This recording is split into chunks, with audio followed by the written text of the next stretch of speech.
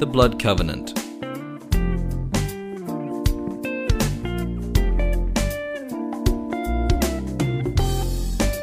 By Rod Anderson.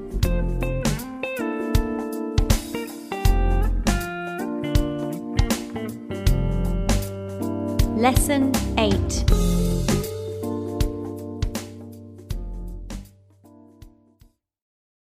Okay, Father, we do thank you once again for your word, and we thank you for helping us now as we look in this last hour on Blood Covenant to understand a little bit more of the strength of this. We trust you to help us in Jesus' wonderful name. Amen. All right, this is the final hour on this overview of the Blood Covenant. This is hour number 8. And we're on still lesson 5, basically, but I want us to turn to another scripture that's not on the page, which is Genesis chapter 22. I want you to see now again familiar, very classic teaching about where God now, in this covenant with Abraham that we're part of, I want you to see some of the purpose of God in this situation where God proves or tests Abraham, proves him really, by asking him to sacrifice his son Isaac. You're familiar with it.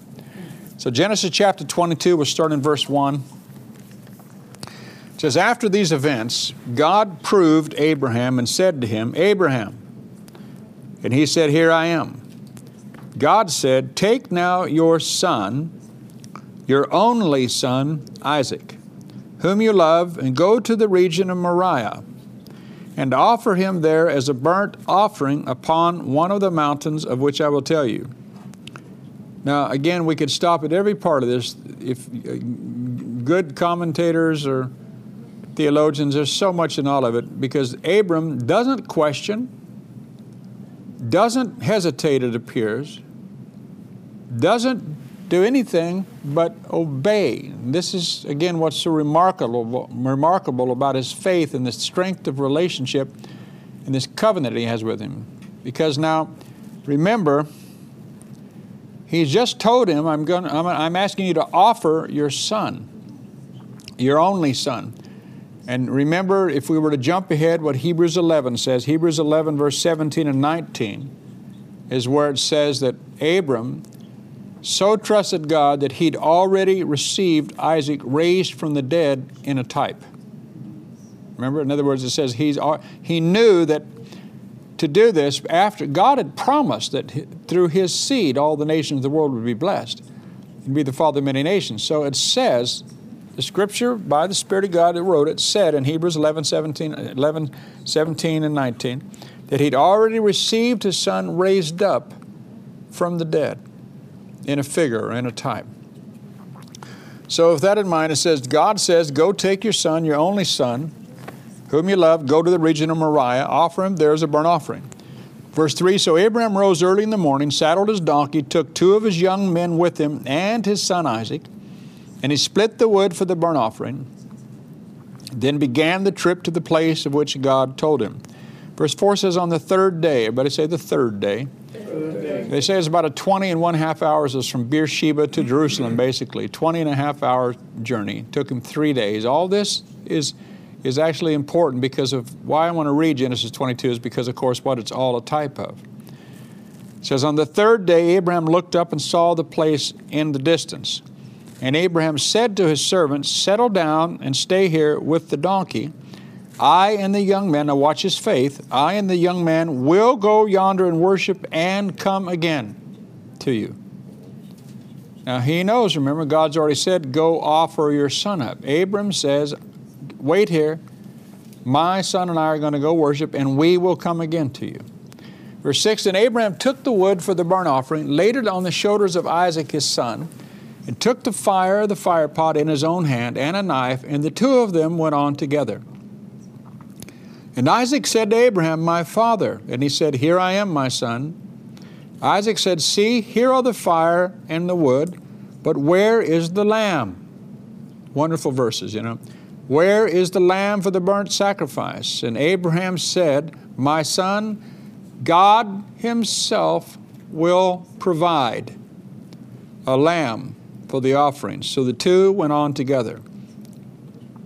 When they came to the place of which God had told him, Abraham built an altar there, Then he laid the wood in order, and it just simply says, and he bound Isaac his son and laid him on the altar of the wood. Now, right now, Isaac, if you go back, people say he was at minimum of 25 years old. Some say 36 years old, but I fully believe, because of all the other types that we're going to look at, that he was 33 years old, because Isaac right here is a type of the Lamb of God.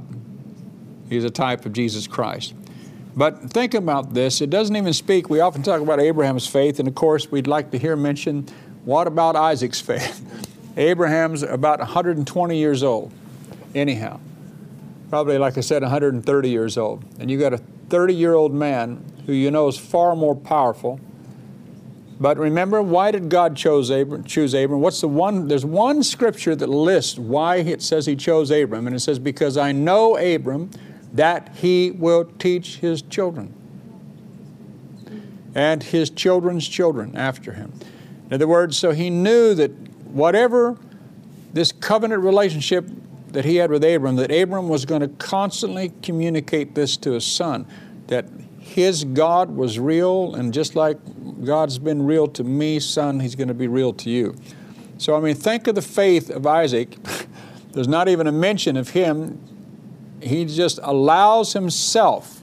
You see, Jesus allowed himself. Well, I may as well jump ahead to this. Moriah, where you go, of course, are the two mountains right there in Jerusalem. And again, reading in commentaries today, just as I was rehearsing some of this stuff again, you know, they say well, it has to be so, but archaeologically proven that, 99% sure that the part of the mount, where he did this right here was Golgotha. I mean, because that is that mount, that is Moriah, that whole issue, that whole area is right there in Jerusalem. That's where Abram offered up Isaac, the same place Jesus was offered up. Just like Isaac, just like they had to travel 3 days, it represents the fact that Jesus Christ died, and 3 days later, there's this resurrection that's symbolic. Just like Jesus carried his cross, Isaac carried the wood. You see what I'm trying to say? All of these things are types and shadows. Now, this is important because, again, of what's actually happening here. Just like Jesus or Isaac was bound, Jesus was bound to the cross, and so on. So he said here, verse 9 again, when they came to the place of which God had told him, Abraham built an altar there. Then he laid the wood in order and bound Isaac his son and laid him on the altar of the wood. And Abraham, verse 10, stretched forth his hand and took hold of the knife to slay his son. But the angel of the Lord called to him from heaven and said, Abraham, Abraham. And he answered, here I am. Aren't you glad he was listening to the Lord? And he said, do not lay your hand on the lad or do anything to him, for now I know that you fear and revere me, and fear and revere God, since you have not held back from me or begrudged giving me your son, your only son. Do you notice each case in Scripture, your son, your only son? God so loved the world, he gave his only begotten son. See, this Isaac was the one son of the promise. Remember, Ishmael was a son of the flesh, a work of the flesh. This is the son of the promise that all of the covenant depended upon. And so here is Abram's faith being stretched to the inch, but again, just going right through with it. He said, now I know, the angel of the Lord, or the Lord God himself said, for now I know that you fear and revere God, since you've not held back from me or begrudged giving me your son, your only son. Then Abraham looked up, glanced around, and behold, behind him was a ram caught in a thicket by his horns. And Abraham went and took the ram and offered it up for a burnt offering and an ascending sacrifice instead of his son. So Abraham called the name of that place, the Lord will provide. As it is said to this day, on the mount of the Lord it will be provided. Now we're going to stop there, but let me say this, right? Actually, we say Jehovah Jireh means the Lord will provide, but really the word Jireh means see. And what it really says is the Lord God will see. And what it's interesting because, even when you teach on finances or what have you, everybody says, well, He's Jehovah Jireh, the Lord my provider. But what God provides is an offering, and then He sees if you'll offer it. If you really want to get to the nitty-gritty, which is a big difference. What He provides is an offering. The Lord will provide an offering, but then you have to offer it for the rest of it to come to pass. But watch this now. This is the part, the reason I'm reading this to you, and then we're going to jump ahead here. When you read in, again, good books like a good Bible college, they will say that this event right here is, they say, possibly the most important event in all Old Testament history.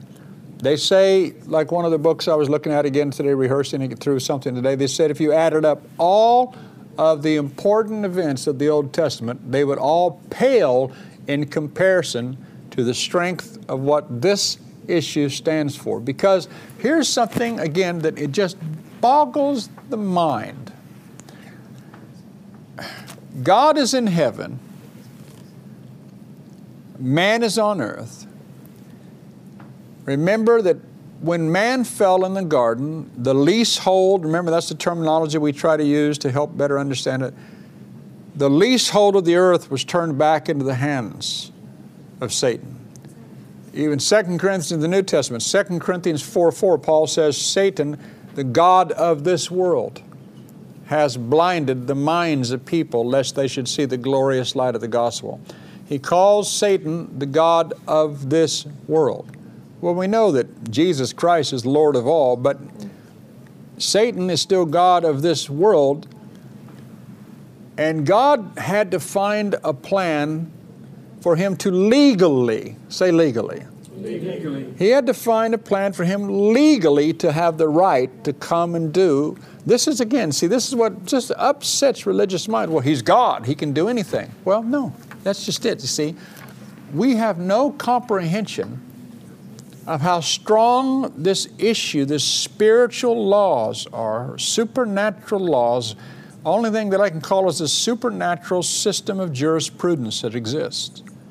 Something that's in heaven. What you bind on earth has to already be bound in heaven. What you loose on earth has to already be loosed from heaven.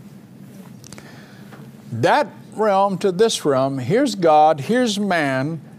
Man has, of his own desire, he's turned, remember, all the authority over to Satan. Remember how that issue? Satan didn't gain power in the garden, he gained authority. God had given man authority. When Satan got man to agree with him, he basically caused him to relinquish. He got man to put himself in opposition to God, which basically relinquished his responsibility and caused God's authority to come upon Satan to a lesser or greater degree. Now, don't panic about that statement. But the point is this: God didn't have the legal right. And again, here I'm going to say it over and over again, but He's God, but He's God, but He's God, everybody says. Yeah. But He's God that works according to covenants and works according to covenant understanding. Again, God will do nothing. Nothing. Say nothing. God will do nothing without revealing His secret to His servants, the prophets. What was the job of the prophets? God spoke to them in dreams or visions, or sometimes, very few times, an audible voice. But it was the prophet's job to loose what God said in the earth. Think about that. Man didn't just speak to sinners. God didn't just speak to sinners or speak to sinful cities. God had to find a man as a mouthpiece to do this. Why didn't God just part the Red Sea by Himself? He has to find a man who accepts responsibility and therefore has authority, and God gives him something that's symbolic, this rod, and Moses has to stretch this rod out over the sea. Remember, God said to Moses, take that rod which is in your hand, stretch it over the sea, and divide it. He tells man to divide. Why doesn't God just divide it? Why does a man even have to be involved? Why does Moses have to stand on the top of a hill and Aaron and Hur hold up his hands while Joshua fights in a valley? Hear what I'm trying to say? People, you've got to really get this. There's something about cooperation that's so vital. God works with us according to obedience. And when you talk about obedience, even in the Old Testament, you're talking about things that reflect the nature of a contract or a covenant, where one says, I'll do this for you, and the other one says, I'll do this for you. This exchange of authorities, this exchange of gifts, this exchange of weaponry, remember, all these things. Well, I said all that to say this. This passage, if you'll accept it, if you can receive what I just said about God not being able to just do anything He wanted to do, again, I'm just telling you what tons of authors say about this being possibly the most important thing that ever happened in Old Testament history, because listen to this. God had, I'm just going to say it and then let you deal with it. God had to find somebody on earth who was willing to offer up His only Son, that all the promise would come through, so that God could legally offer up His only Son. Like I said, you're just going to all look at me and go. But all I can do is pray that you will catch the depth of that thought. Man had to do something so that God could be released to do something. It's incredible when you really see it. But again, don't take my word for it. Like I said, you go, get on the net, get in places, get in some good books, you start thinking about it yourself. But see, you have to understand, this doesn't diminish God's sovereignty. It adds to His glory. Because again, it speaks of the strength of His devotion and the strength of His connection to His people. But again, so much of the people of God are so ignorant. And then it's like I want to go back to Galatians 4 again. Paul said, Galatians 4:1, and then let me just try to repeat it real quickly, not camp on it. God, please don't let me camp on this. Galatians 4:1 is where he said, now the heir. How many of you are heirs of God? Are you joint heirs with Jesus? Amen. You are, right? Yeah. He said, now the heir, listen to it, now the heir, as long as he is a child, differs nothing from a servant, though he be Lord of all. But he is under tutors until the appointed time. Now what that speaks to is in Judeo-history, well, I'll tell you, the best way to illustrate it again is here in England is if you think about back in the feudal days, big family estate, the lord of the manor may have had a son who indeed everybody, they'd call him young lord because they knew one day he was going to be the lord of this whole estate, right? Everything. He'd be the head of it. However, as long as he was a child, there was no way the father could allow him the responsibility. He could have the run of the house, but he couldn't run the affairs of the house. He couldn't demonstrate the authority of the house because he was a child. But in Judeo history, a child was under a tutor. They were tutored until a time that they passed certain tests. The tutors would then come and they'd have a ceremony and they would present the son to the father and to the family afresh and say, today, and it's exactly like bar mitzvah, today your son is a son. Instead of saying, today I am a man, like in what they do in bar mitzvah when they're 14 or 13 and they have that happen. In other words, a tutor would say, he's passed the tests, he's able to handle the responsibility, and he would give him back to the father, and from that point on, that boy is now considered a man and he's able to administrate some of the affairs of the house. Paul is saying something so strong. He said, you're heirs of God. Absolutely. You're sons and daughters of God. But as long as you're children in understanding, Jesus said, be not a child in understanding. Don't be childish in your understanding. As long as you're children, you differ nothing from a servant, though you're Lord of all. You see, every one of you in here are lords that Jesus Christ is Lord of. He's Lord of lords. Every one of you are kings that he's king of, Romans 5. As many as receive the gift of righteousness, as many as receive the gift of righteousness and the something of grace, shall reign in life by one Christ Jesus. We're called to reign as kings. He's the King of kings. He's the Lord of lords. You're the kings and the lords. But as long as you are children, you differ nothing than a servant. In other words, you can run around the house, but you'll never really enjoy the authority of the house until you submit yourself to tutors. Now guess who the tutor is in this age? Who's the tutor? Holy Spirit. The Holy Spirit will teach you and guide you in all things. We have to submit ourselves to the tutorage of the Holy Spirit. And there comes a day when He sees that there's such a yieldedness, evidently, that He basically will do something very similar. There's evidently some exchange in heaven where the Spirit of God bears witness. And the Father knows this one's ready. And so there's more administrative authority that's able to be carried out. So that's a big deal. But here we've got Abraham offering up his only son. And it legally allows God to offer up His only son. That is heavy. That is really heavy. But this is the strength of this covenant action.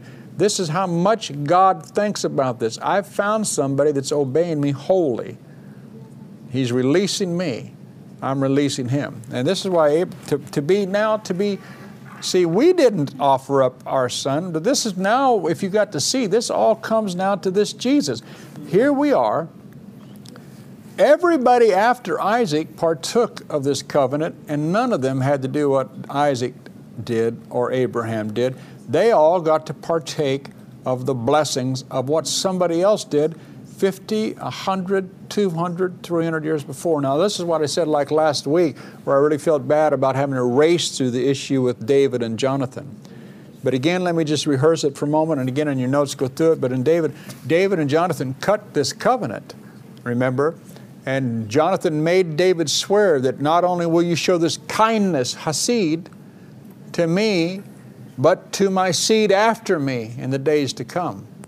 So we see later, after the wars, Jonathan dies a horrible death. After the wars, and Saul is defeated and run out. And David has never forgotten, because again, covenant people don't forget. It makes no difference if the person that you made the covenant with isn't there. If there's people that are the seed of that covenant, please listen to me. If there's people that are the seed of that covenant, a covenant man searches for somebody because it's part of your culture. It's what your life value comes from.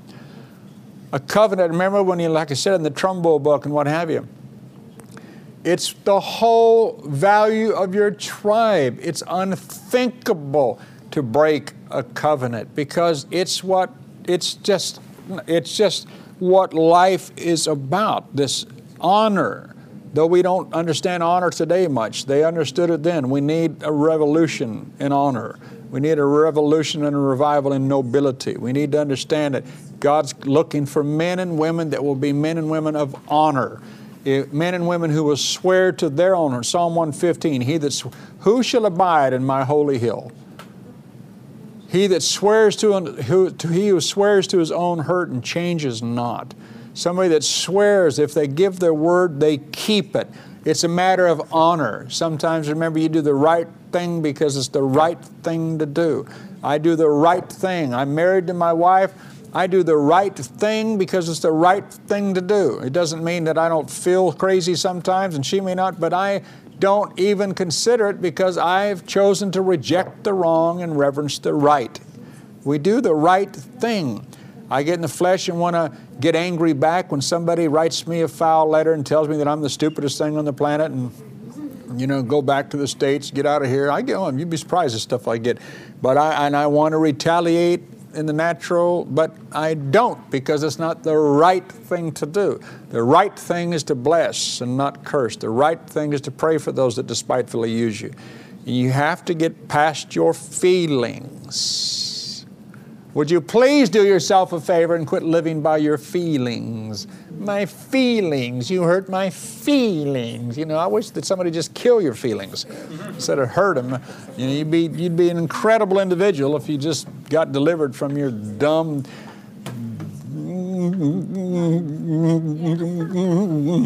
Anyhow, hallelujah. Moving along. Back on the outline here, Romans, on point B under circumcision seal, I just want to read this, Romans 2:28 and 29, because it's important. Well, Genesis 17:11 is again where he says this thing about circumcision. He tells Abram, you are to undergo circumcision. It will be the sign of the covenant between me and you. But now in this new covenant, what Paul says in Romans chapter 2, verse 28 and 29 right here, I mean, it's as clear as it can be. A man is not a Jew if he is one outwardly, if he is only one outwardly, nor is circumcision merely outward and physical. No, a man is a Jew if he is one inwardly, and circumcision is circumcision of the heart by the Spirit, not by the written code. Such a man's praise is not from men, but from God. Hallelujah. So right there you have to see what he's saying. I mean, it's strong stuff. This is why Romans is so powerful. Like I said, Martin Lloyd-Jones taught on it. Remember, like I said, the last 12 years of his ministry in London at Westminster Chapel, for 12 years, from 1968 is when he gave up the pastorate. For the previous 12 years, from 1956 onward, he never left the book of Romans. I mean, you know, for 12 years, because it's one of the most spiritual books in the whole book. But the thing is, Paul is saying, listen, you see, today, basically, you see, this is what, you have to be careful because you say it in the wrong people. If they're spiritually illiterate, they'll misunderstand. Do you hear me? If they're biblically illiterate, they would really freak out if you looked at them and said, well, I'm as much a Jew as any Jew in Israel. I'm as much a Jew as any Jew in Israel. Because a Jew is not a Jew in God's eyes now because they're one outwardly. Because what a Jew is, the word Hebrew, where we get the word Jew, means one who's crossed over. Hebrew, Eber, E-B-E-R, means to cross over. It means they've crossed over to God's side. So a Jew is somebody who's crossed over to God's side. You're looking at one. I've crossed over. Yes. Hallelujah. Amen. I've crossed over to the other side. You're, therefore, Hebrews, Ebers. People, those who have crossed over. You see what I mean? So we're blessed with faithful Abraham. They say, well, you're not a Jew, you can't be part of it. No, and that's what Paul said. And Paul, remember, was a Pharisee of the Pharisees. Paul knew this better than anybody. He said, if anybody could have lived righteous under the law, he said, I did. I mean, it's an incredible statement to make. And he's the one, again, that was caught up into the third heaven, whether in the body, out of the body. He said, I knew not, but I heard words that were not lawful for me to utter. And God sends him back. Jesus Christ taught him by direct revelation, sends him back to bring this revelation of the new covenant. You know, and see, I want to read the whole book of Romans, and I can't. This is why I want you to, all I can hope is that I'm whetting your interest. If you think I'm telling, you know, because I can't, you know, first of all, I am not Mr. Answer Man. I don't have all the answers. But like I said, if you want to hear more, I taught 24 hours in the blood covenant. We got it on our website and stuff like that. But the point is, you know, this is a life message here. This is something that you keep going back to forever because it takes just a matter of weeks before you're just reading the Bible normal. And when you say faithfulness, it just means, well, I guess I better be faithful. When you say loving kindness, it doesn't scream at you. See, what I want is every time you see, let me hurry. Let me turn a couple of pages so I can show you something. Get past the seed. Get past the part where it goes to Hesed. Tell me when you get to the page where it says David remembers Jonathan, point B. Are you there? Yep. Everybody? Everybody there? No. Cry out what the page number is for others. 17. Page 17. Tell me when you get to page 17. Are you there? I want you to see another covenant word. This is one that just, I love it, but I just want to see it. Now this is, it says, Psalm, see where it says Psalm 23? Psalm 23, right? You all know what Psalm 23 is, don't you? The Lord is my shepherd, right? I shall not want. He maketh me to lie down in green pastures. This is the last verse, Psalm 23:6. Do you have it on your outline? You see it there? Should be page 17. Page 18. Page 18, okay. This is page 18. Psalm 23:6. Surely, everybody say surely. Surely. Surely, goodness and mercy. Guess what goodness and mercy is? Hasid, your covenant. Hasid. Hasid. Surely, goodness and mercy shall what?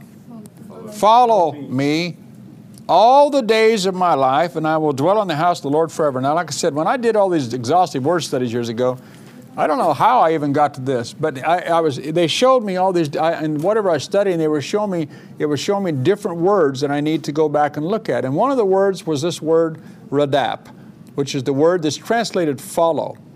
But I have it here, and again, this is why I want you to read it. I want you to see another picture. The word follow is this word radap, number 7291 in Strong's Court, means to pursue. And let me just read it.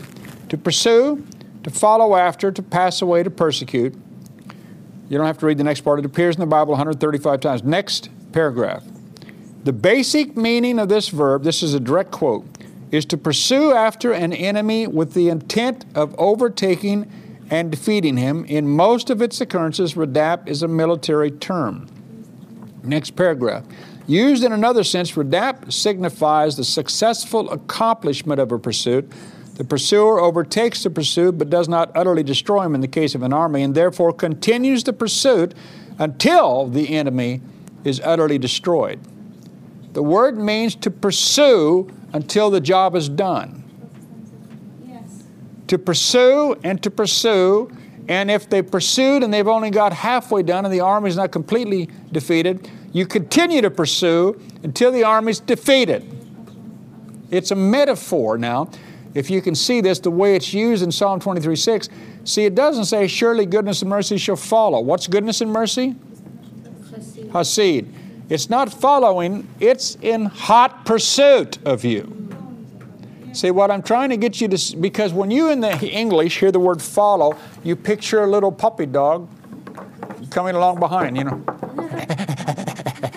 This little dog, somebody's following you.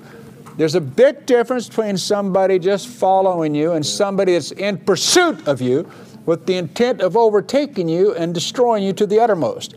But here, it's not God's destructive power that's in pursuit of you, it's God's hasid.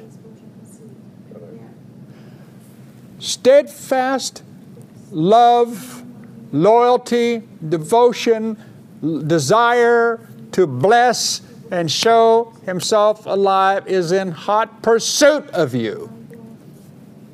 Surely, goodness and mercy shall pursue me all the days of my life, David said. David had some experience in this stuff, remember?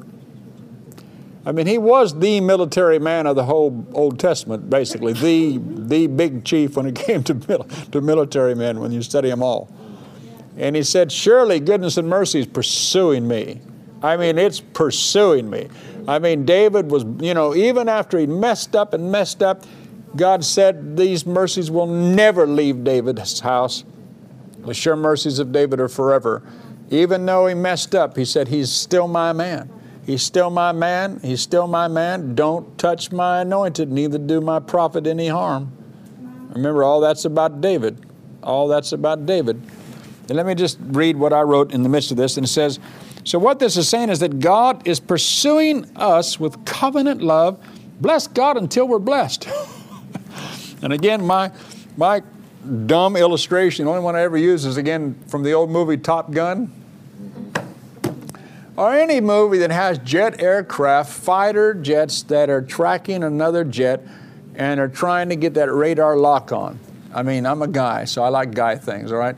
But I mean, if you can just, you know, if you've all seen those films and they're tracking, and I mean, and just finally they get a lock on and beep, beep, beep, beep, beep, and they can fire the missiles, you know.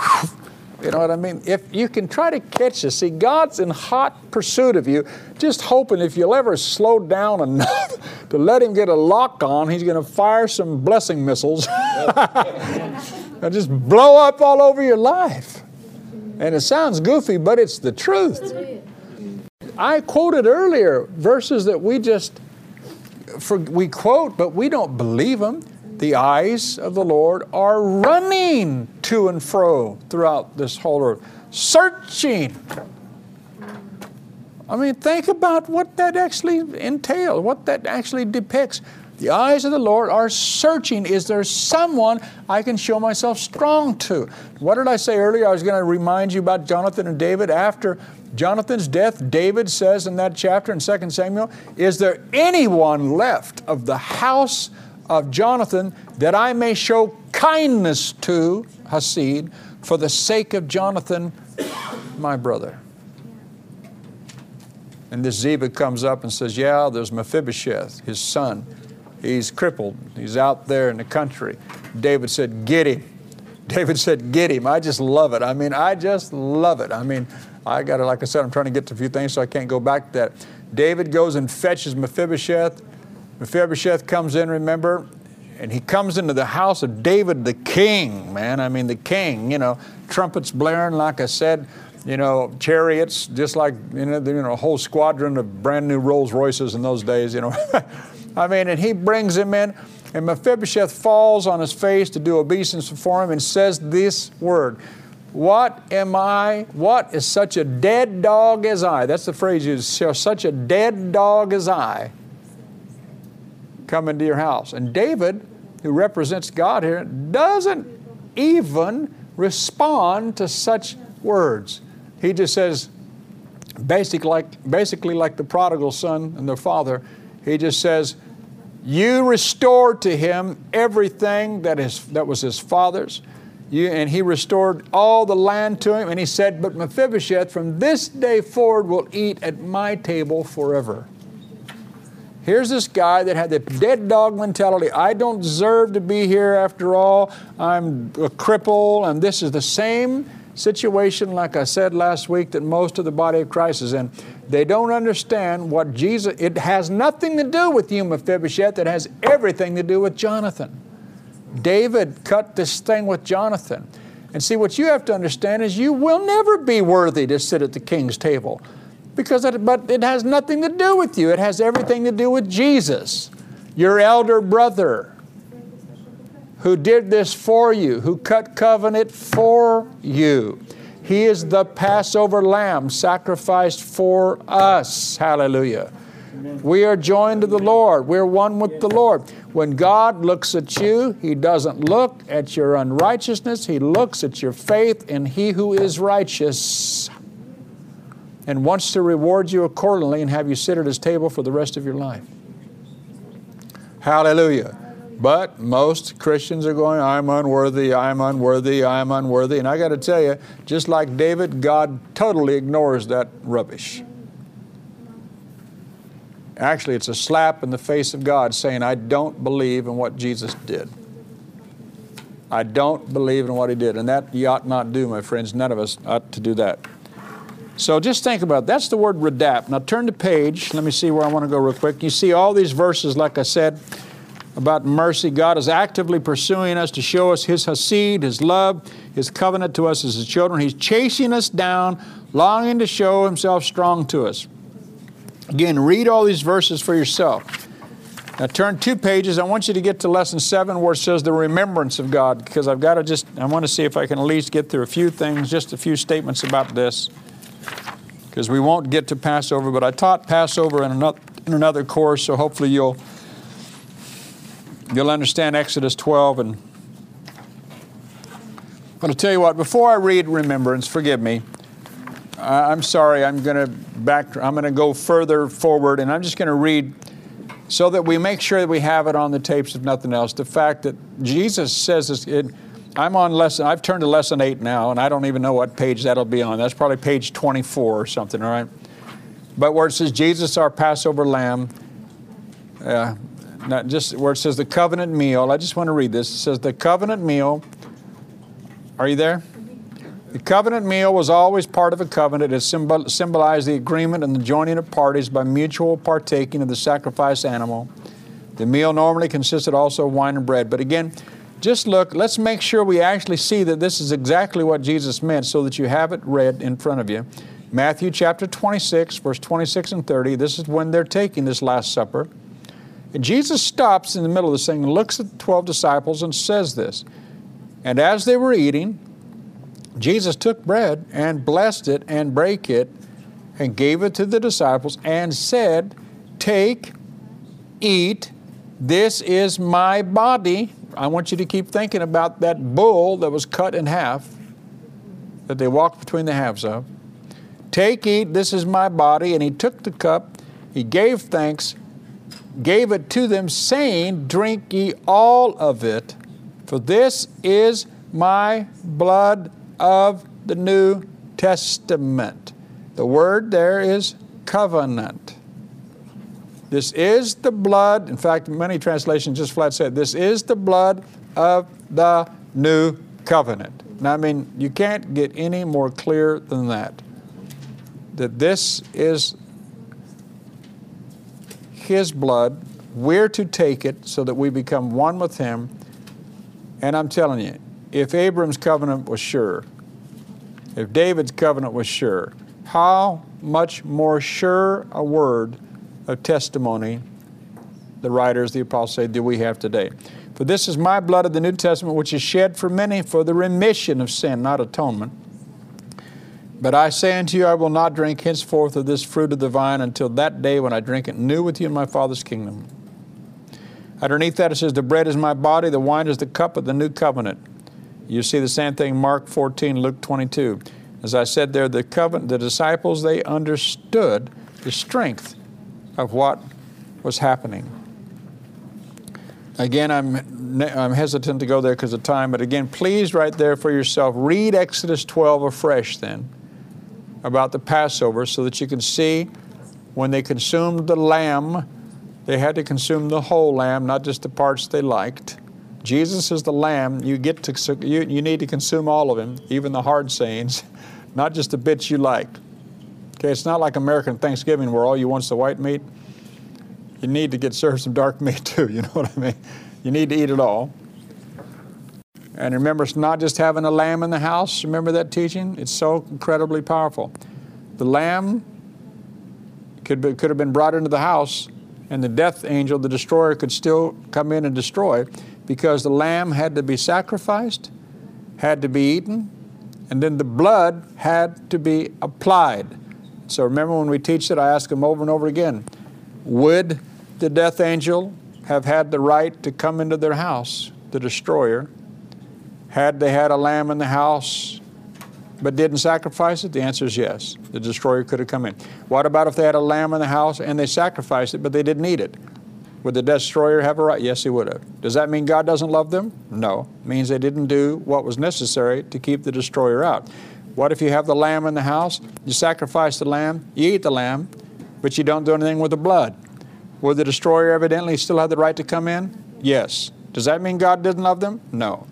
It was only when they took the blood and applied the blood that the destroyer wasn't able to come. Now remember, today, 1 Corinthians 3, 2 Corinthians 3, 2 Corinthians 6 says, "Know ye not that your body, that you are the temple." You're the house of God today. Today, every one of you are to receive the Lamb of God into your life, the house. You bring the Lamb into the house. And there you're to allow Him to be who He is, sacrificed. You're to have a revelation that He is the sacrificed Lamb, the Passover Lamb, like we have up here, 1 Corinthians 5:7. And then you're to consume Him, and Him is His Word. And then you're to consume and apply His blood, and the blood is His Word. John chapter 6 is where you see that, when Jesus said, "Except you eat my flesh and drink my blood, you'll have no life in you." Most of His disciples flipped out and said, "Who can hear these sayings?" And they left Him and no longer followed Him. Jesus turned to the disciples closest to Him and said, "Are you also going to leave us?" Peter said, "Where shall we go? You're the one who has the words that lead to eternal life." And then to them, He said, "I'm going to explain to you what I meant. The words that I speak unto you, they are spirit. They are life." Big deal right there. We just read it. But Jesus takes an Old Testament truth that all of them understood, the life is in the blood, and turns to them and says, what I meant by drinking my blood is I meant applying my word. He likens his words to blood. He makes his spoken word equal to what blood represents, life. They had to apply the blood. Today, my friends, if you don't apply the Word of God, the destroyer still has the right to come into your house. Now, that's the Reader's Digest version of that whole teaching. But that's enough to get you started. You need to look at it big time. Now, turn back 2 pages. I've only got 5 minutes. I want you to look at one more Hebrew word, this word remember. All through the Old Testament, you'll see that God remembered His covenant. Now again, this is what I want you to catch this too. It's another little issue that's important. He remembered. He remembered. Now the word in the Amplified Bible, almost every time you see the word remember, it'll have before it the word earnest. But God doesn't remember, He earnestly remembers. You look up that, and even the word remember, it's not in this part of the definition, but again, part of the TWT says that it's always depicts a violent action. God doesn't remember, He remembers. There's this thing about Him. In fact, now let me just, like I said, with the time I've got left, I just have to read it. To remember, this root is found in the Assyrian, Aramaic, Arabic, and Ethiopic. Oh, the first occurrence of Zakar, the word is Zakar. The first occurrence is Genesis 8:1 with God as the subject. God remembered Noah. God made a wind to pass over. But come down, like it says here, where I have it in italics and bold. It says, as in these two cases, remember is used of God in respect to His covenant promises. Now again, see, we can just read that, but remember is a covenant phrase. Every time God remembers, it's speaking to something to do with His covenant. When God remembers, it's because His covenant is there. That's what He's remembering. It says, remember is used of God in respect to His covenant promises and is followed by an action to fulfill His covenant. Come on down real quick because of time. This marks the history of Israel at every point. And I have also heard, now this is just quoting here, and I have also heard the groaning of the children of Israel, and I have remembered my covenant, and I will bring you out. The promise to remember was repeated in the covenant at Sinai. God's remembrance was sung in the Psalms, and the promise was repeated by the prophets. The new covenant promise is, I will forgive their iniquity and I will remember their sin no more. This marks the history of Israel at every point. God remembers His covenant with us to this day. Remembrance always resulted in action. Now again, God earnestly remembers. When God remembers, in one part it says that the word remember always brings with it, it says a concomitant action. What that means is, when God remembers, it's not like He goes, oh gosh, yeah, I remember. No, for God to remember is for God to act. Do you hear me? For God to remember is for God to act. This is what God wants. God wants for us to be the same. He doesn't want us to go, oh, let's see, God's Word says, yeah, it does.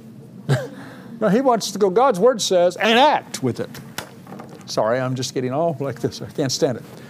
But the thing is, today God remembers also, but what does it say about remembrance today? It says,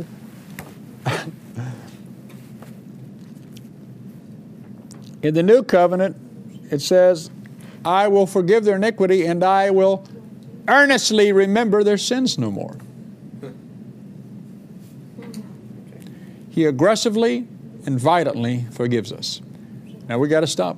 I got to stop right in the middle of this. Father, you know, Lord, please help us to just dig deeper and deeper and deeper into this. I pray for every student in the name of Jesus Christ that they would hear so much more than my words. That they would hear your Spirit, that they would have a hunger to search us out and get their own answers, their own questions answered rather with their own study, because it will mean so much more to them than my answers. But Lord, please make this something in them that causes them to say, I'm going to study this for the next 5 years. In Jesus' name, Father, because it's just the biggest issue there is, because it covers all the ground.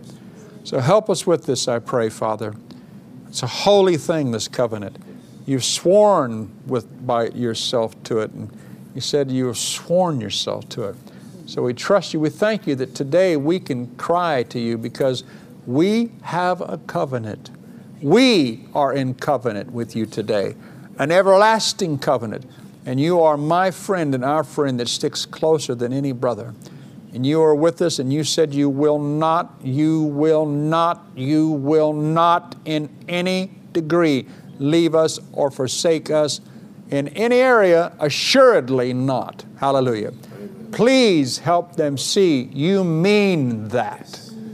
You mean that. We ask you to bless us in Jesus' name. Amen.